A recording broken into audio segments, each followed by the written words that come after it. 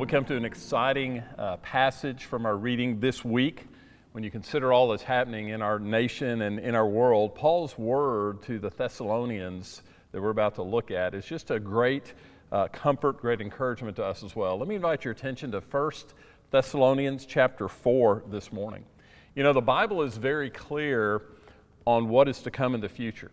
And our hope as believers is in the return of Jesus. We don't need to be worried about spend our time on this earth worrying about what's going to happen in our nation or what's going to happen in the world or what the political future looks like or what the economic future looks like. We need to be focused on our eternal future, to anticipate what is coming and anticipate our life in the next world. Now, I realize there can be a lot of confusion about eschatology, but on the return of Jesus for the church, the Bible is very, very clear. It's very straightforward. It's not really difficult to understand. Now, there are differing views on the order of events of end times, the rapture of the church, the tribulation, the second coming, but again, on the return of Christ for his church, the Bible is very straightforward and very clear. So this morning, we're going to simply lay out what is revealed in Scripture. Let's read together in 1 Thessalonians chapter 4, verses 13 through 18. Paul writes, "But we do not want you to be uninformed, brothers, about those who are asleep, that you may not grieve as those who have no hope. For since we believe that Jesus died and rose again, even so, through Jesus, God will bring with him those who have fallen asleep. For this we declare to you by a word from the Lord, that we who are alive, who are left until the coming of the Lord, will not precede those who have fallen asleep. For the Lord himself will descend from heaven with a cry of command, with the voice of an archangel, and with the sound of the trumpet of God, and the dead in Christ will rise first. Then we who are alive, who are left, will be caught up together with them in the clouds to meet the Lord in the air, and so we will always be with the Lord. Therefore, encourage one another with these words." You know, in Paul's letters to the various churches, he was always giving instruction based on the needs of the church. Well, God in his sovereignty has preserved his word down through the ages so that we're also given sound biblical guidance that speaks to our needs and our concerns today. Let me give you a quick background of what Paul is speaking to here in the Thessalonian church. They had understood and been taught, when they came to Christ, they'd been taught that Christ, while he had already died and been resurrected and ascended, that he was going to be returning for the church, returning for believers. Well, time had passed since that had been taught. Many of the Thessalonians were suffering greatly. Many were being persecuted, and some within their body, within their church, had died. And so the Thessalonians wondered, were they suffering and being persecuted? Was that some form of punishment? Or were those who died, was death some form of punishment? And was it possible that those who already died were going to miss the gathering in heaven, that they wouldn't be there in bodily form? If you notice, if you back up to verse 9, Paul mentions about this church how incredibly loving they were toward each other. Well, out of that love, they were sad and they were grieved that those who had died might have missed the return of Jesus. So that's the issue that Paul is explaining here when he talks about the rapture of the church. By the way, you don't see the word rapture anywhere in the Bible. You won't find it in your concordance. It's an English word that's taken from the Latin word rapio, which means to catch up or to snatch away. That's where we get the word rapture when we talk about the rapture of the church. Well, the rapture is the next event on God's timeline. There are no signs. This is what we would call a signless event. There are no signs that have to occur for us to know the rapture is coming. Now you say, well, Jesus talked with his disciples about signs. He did. He said there were signs that would point to the day of the Lord, the time when he would come and intervene in human history. There were signs that refer to or point to his second coming. Jesus shared these signs with the disciples. Paul actually in chapter 5, in the very next chapter, mentions one of these signs. He says there will be the appearance of peace and security and then sudden destruction. Those signs all point to when Jesus intervenes in human history. That happens after the rapture. So we don't have any specific signs that will point to when the rapture is going to occur. Well, if you don't understand the order of events, let me just give you a quick breakdown before we jump in here to this section of Thessalonians. Jesus, the order or the breakdown of events in the last days are that Jesus will first return for his people, to take them with him to the place he's been preparing for them. Remember, he told the disciples that in John 14, I go to prepare a place for you. This is not the second coming. We'll see in just a moment that he doesn't actually, when he returns to the church, he doesn't set foot on the earth. It's not his second coming. But he'll return for the church. After his return for the church, there'll be a period, 7 years of tribulation. Part of that is what the day of the Lord refers to. And then, after those 7 years, Jesus will come. He will come for his second time on the earth. During his second coming, he will judge those who have survived the tribulation. He will bind Satan for 1,000 years. He will set up his millennial kingdom, his reign here on earth, where Jerusalem will be the capital. Jesus will reign for 1,000 years of peace and prosperity. After that 1,000 years, Satan is released. He is ultimately defeated, and he is cast into the lake of fire for eternity. At that same time, there'll be the great white throne judgment when everyone, all of the wicked from all of history, will stand before God, and they will be judged, and like Satan, they will be cast into the lake of fire. And then God will create a new heavens and a new earth, and that's where we will enjoy eternity with him. So that's kind of a rough timeline of events, a basic timeline of events. Now, let's look in verses 13 through 17. We're looking at just the first event. The early believers were eager. They were anticipating this event. They were ready to be united with Christ. You know, if you think about it, Christians in previous generations have been more aware and lived in greater anticipation of the return of Christ for the church. Unfortunately, in our day, I would say that we've gotten pretty caught up in the world, and we have forgotten that we're not made for this world. These believers were eagerly anticipating the return of Christ.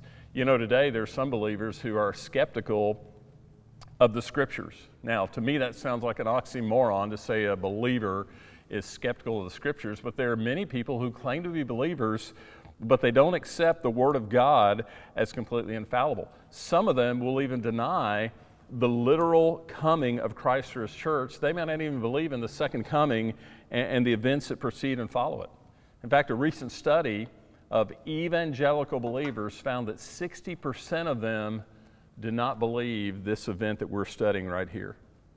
And yet it's explicitly stated in the Bible. How can you claim to be an evangelical believer and not believe God's Word? And here's their logic that they use. They say, well, this event that Paul talks about here and that Jesus talks about and that Paul also mentions in 1 Corinthians 15, this event was promised over 2,000 years ago, and it hasn't happened.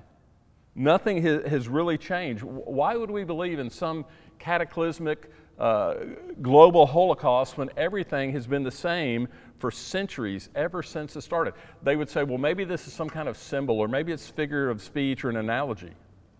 I want to ask you the same question that I asked you last week. Do you believe in the infallibility of the Word of God? Clearly, what Paul has written here is factual history. Now you could say, well, how can it be history? It hasn't happened. It's pre-written historical fact. What we're reading about here is just as much a historical event as every event that has ever occurred in recorded history. We don't know when it's going to occur, but it will happen. And God's Word says this is what's going to take place. How's it going to happen? Well, it's going to happen according to the timetable of a God for whom a day is like 1,000 years, and 1,000 years is like a day. It's going to happen at the initiation of a God who is very patient with his rebellious creation. You remember that Peter said in 2 Peter 3:9, listen, God's not slow in keeping his promise, but God is patient. He's not willing for any to perish, but for all to have or to come to eternal life. Well, let's get to it. Let's look at what Paul says here. Verse 13, they're worried. The church is worried about those who had already died. You'll notice that Paul calls them those who are asleep. The Greek word here for sleep can refer to one of two things. It can refer to actual sleep, or the word here for sleep can refer to the body of a believer resting in the grave. In fact, let me tell you something interesting that is still present in our day. The New Testament believers took the Greek word for sleep, and they put a second word with it, the word place. And from that, we get our English word cemetery. Literally, the word cemetery means a sleeping place. You know what that tells us? It's a temporary place. It's not the final resting place of one who has placed their faith in Christ. Something else about this Greek word for sleep, the word asleep refers only to the body, never to the soul. It was never used to talk about a soul, just about a body. So when Paul says they're asleep in Christ, he's talking about a temporary condition for the believer's body. The soul never goes to sleep. The soul doesn't go into some form of suspended animation. Your soul and my soul live on forever into eternity. Let me give you two very simple, there are many, but two very simple examples from Scripture. In Luke 16, you have the story of the rich man and Lazarus. And we find in that story that when the rich man died, he was immediately in torment. And when Lazarus died, he was immediately in Abraham's presence, or a place of paradise is what that would be. Second example is one you're very familiar with, and that is of the thief on the cross, the one who asked Jesus to remember him, the one who had a repentant spirit. And what did Jesus say to him? He said, "Today you'll be with me in paradise." Now, I looked up the Greek word for today, and it doesn't mean at some time in the future. It means on this day, distinct from yesterday, distinct from tomorrow, on this specific day. Jesus told that thief, at the moment you die, you're going to die today, at the moment you die, you'll be with me in paradise. So we have hope for believers who have died because they're in a far better place. We still grieve. Paul doesn't say here that we don't grieve. We miss them. We have suffered loss, but we have hope because they're in Christ. Their soul is instantly with Jesus, and their body is in a temporary place of rest. If it's a temporary place of rest, that means that there's more to come. Now look at verse 14. Paul says, look, here's the guarantee for what I'm about to tell you. Here's what you believe that undergirds his promise. You believe that Jesus died and rose again. How does that undergird the promise of more life to come? Well, his death laid the foundation for eternal life. We know that his death paid for our sin. The wages of sin is death. So he paid those wages by dying, but he also rose. His resurrection shows that his death was sufficient to pay that wage of death. And his death was sufficient to pay that wage of death because his resurrection shows that he conquered death. There is no more death for those who are in Christ. And when God raised Jesus from the dead, he validated the sacrifice that Jesus made. He said, by raising him from the dead, it is perfect, it is complete. There's nothing that needs to be added to it. There's nothing else that needs to be done. That's why Paul told the Romans in Romans 10:9, if you confess with your mouth Jesus as Lord and believe in your heart that God raised him from the dead, you will be saved. We use the term Savior and Lord. If Jesus is your Savior, then you have said that you believe his sacrifice for you is enough. If Jesus is Lord, Paul said you confess him as Lord, it means that you're choosing to live your life under him, under his direction, under his leadership. And God, Paul says here, is going to bring with Jesus back to heaven. That's where Jesus has been. He's going to bring with Jesus those who have fallen asleep in Jesus, and we'll see in a moment, and also those of us who are still alive. What is he saying? We're going to experience resurrection just like Jesus did. He says it here. Jesus said it in John 14. He told the disciples, I'm going to prepare a place, and I will come and take you with me to the place I prepared. Paul says it in 1 Corinthians 15, in the twinkling of an eye, these things are going to happen. Now look at verse 15. Paul reminds them, this was not Paul's idea. It was not Paul's interpretation of some vague scripture. Paul tells them, this is a divine revelation. He says, we declare to you by a word from the Lord. Now, he's not just explaining what's going to happen to those who've already died. Clearly, those of us who are still alive at Jesus' coming are a part of this event as well. In fact, I want you to notice that Paul uses this word. Paul says we. He doesn't say you, as in you who will read this after I'm dead and gone. He says we. Like the early believers, Paul understood the time was not known. He understood what Jesus said in Matthew 24 to the disciples, no man knows the day or the hour, but from the earliest days after Jesus' ascension, believers hoped that his return for the church would be in their lifetime, and Paul hoped for that too. And what I'm saying to you is, just like those believers, we should anticipate and live prepared for his coming. That's how we're supposed to live. We're supposed to expect his imminent return for us. Verse 16, Paul explains how it all goes down. He lays it out. Here's what's going to happen. Listen, the Lord himself will descend from heaven. Jesus is coming for his bride. He's not sending an angel. He's not sending a messenger. If Jesus had human feelings, I'd say it this way to you. He is excited and anxious to have us with him. And so Paul says he's personally going to descend from heaven. That's where he has been. He's been in heaven interceding for us, and now he's going to come and take us back with him to heaven. So the Lord will descend from heaven. Look at these next three phrases. With the cry of a command, that's a military term. It's as if the troops are at ease and all of a sudden the commander walks in and calls for attention. It's a quick command. With the cry of a command, the voice of an archangel. It's going to be a forceful announcement from heaven. You're not going to miss it. And then he says, with the sound of the trumpet of God. You know, you look in Scripture, trumpets are used most often in the Old Testament, but trumpets were always being blown in the Old Testament. And trumpets were blown for all kind of occasions, but typically the trumpet call was to call people to assembly for a celebration, for a festival, usually for something positive. And Paul is saying God is going to issue the assembly call, the trumpet call, to call us out of this world to meet our Savior. And the dead in Christ will rise first. They're not going to miss out. No matter how long they've been in the grave, no matter how decomposed their body is, no matter if they've been cremated. You know that once a body has been in the grave for about 100 years, even the bones turn to dust. There are people who worry. The Bible says, this is a whole other topic, but the Bible says nothing against cremation. More and more people are being cremated, and some believers wonder about that. The Bible says nothing against cremation. Listen, God created man from the dust. He will have no problem whether your bones have completely returned to the dust or whether your body has been cremated and turned to ashes. God has no problem because he created from the dust. God has no problem bringing that body back together. Here's what I'm saying. Those of us who are still alive, we're not going to be following skeletons up in the air to meet the Lord. You know what's going to happen to those who are already in the grave? At the moment that Jesus returns, they're going to rise with a new resurrection body.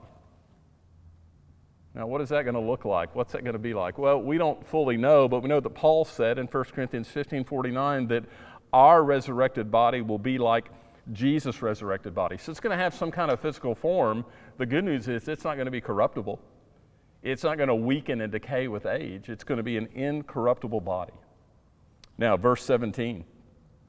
That's what happens to those who are dead in Christ. This is us, verse 17, those who are still alive. He says, we will be caught up with them. The Greek word harpazo means to be seized or to snatched hastily or eagerly. To seize or snatched up hastily or eagerly. Paul in 1 Corinthians 15 says it happens in a twinkling of an eye. It's quick. Your head's going to spin. That'll be the first time. The second time your head's going to spin is when you're in heaven and you see all that God has prepared for you. But in a moment, we're going to be snatched up from this world. We're going to meet the Lord in the air, and we will be with him forever, never separated again. Now, as I said a few moments ago, this is not the second coming. You notice we meet the Lord in the air. He doesn't come to the earth. At the second coming, Jesus literally returns to the earth. He plants his feet on the Mount of Olives. The mount splits, a stream flows into the desert, and Jesus sets up his millennial kingdom and reign.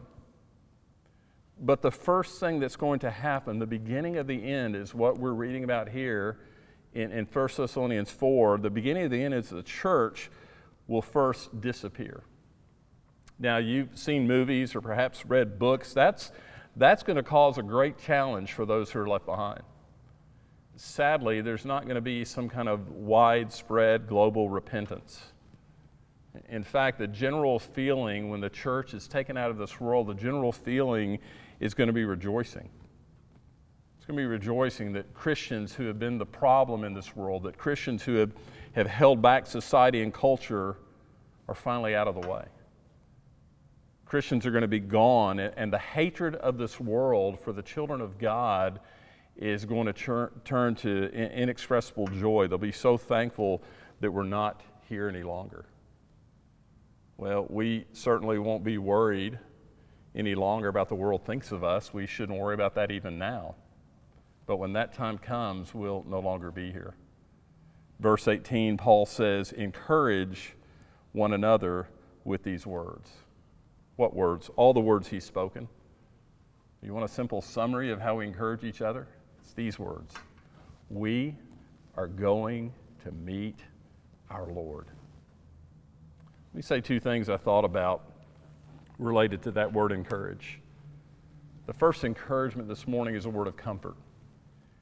If you're struggling in your life right now, if you're going through great difficulty, if you've recently experienced a loss or you're still struggling with the loss of a loved one, these are great words of comfort.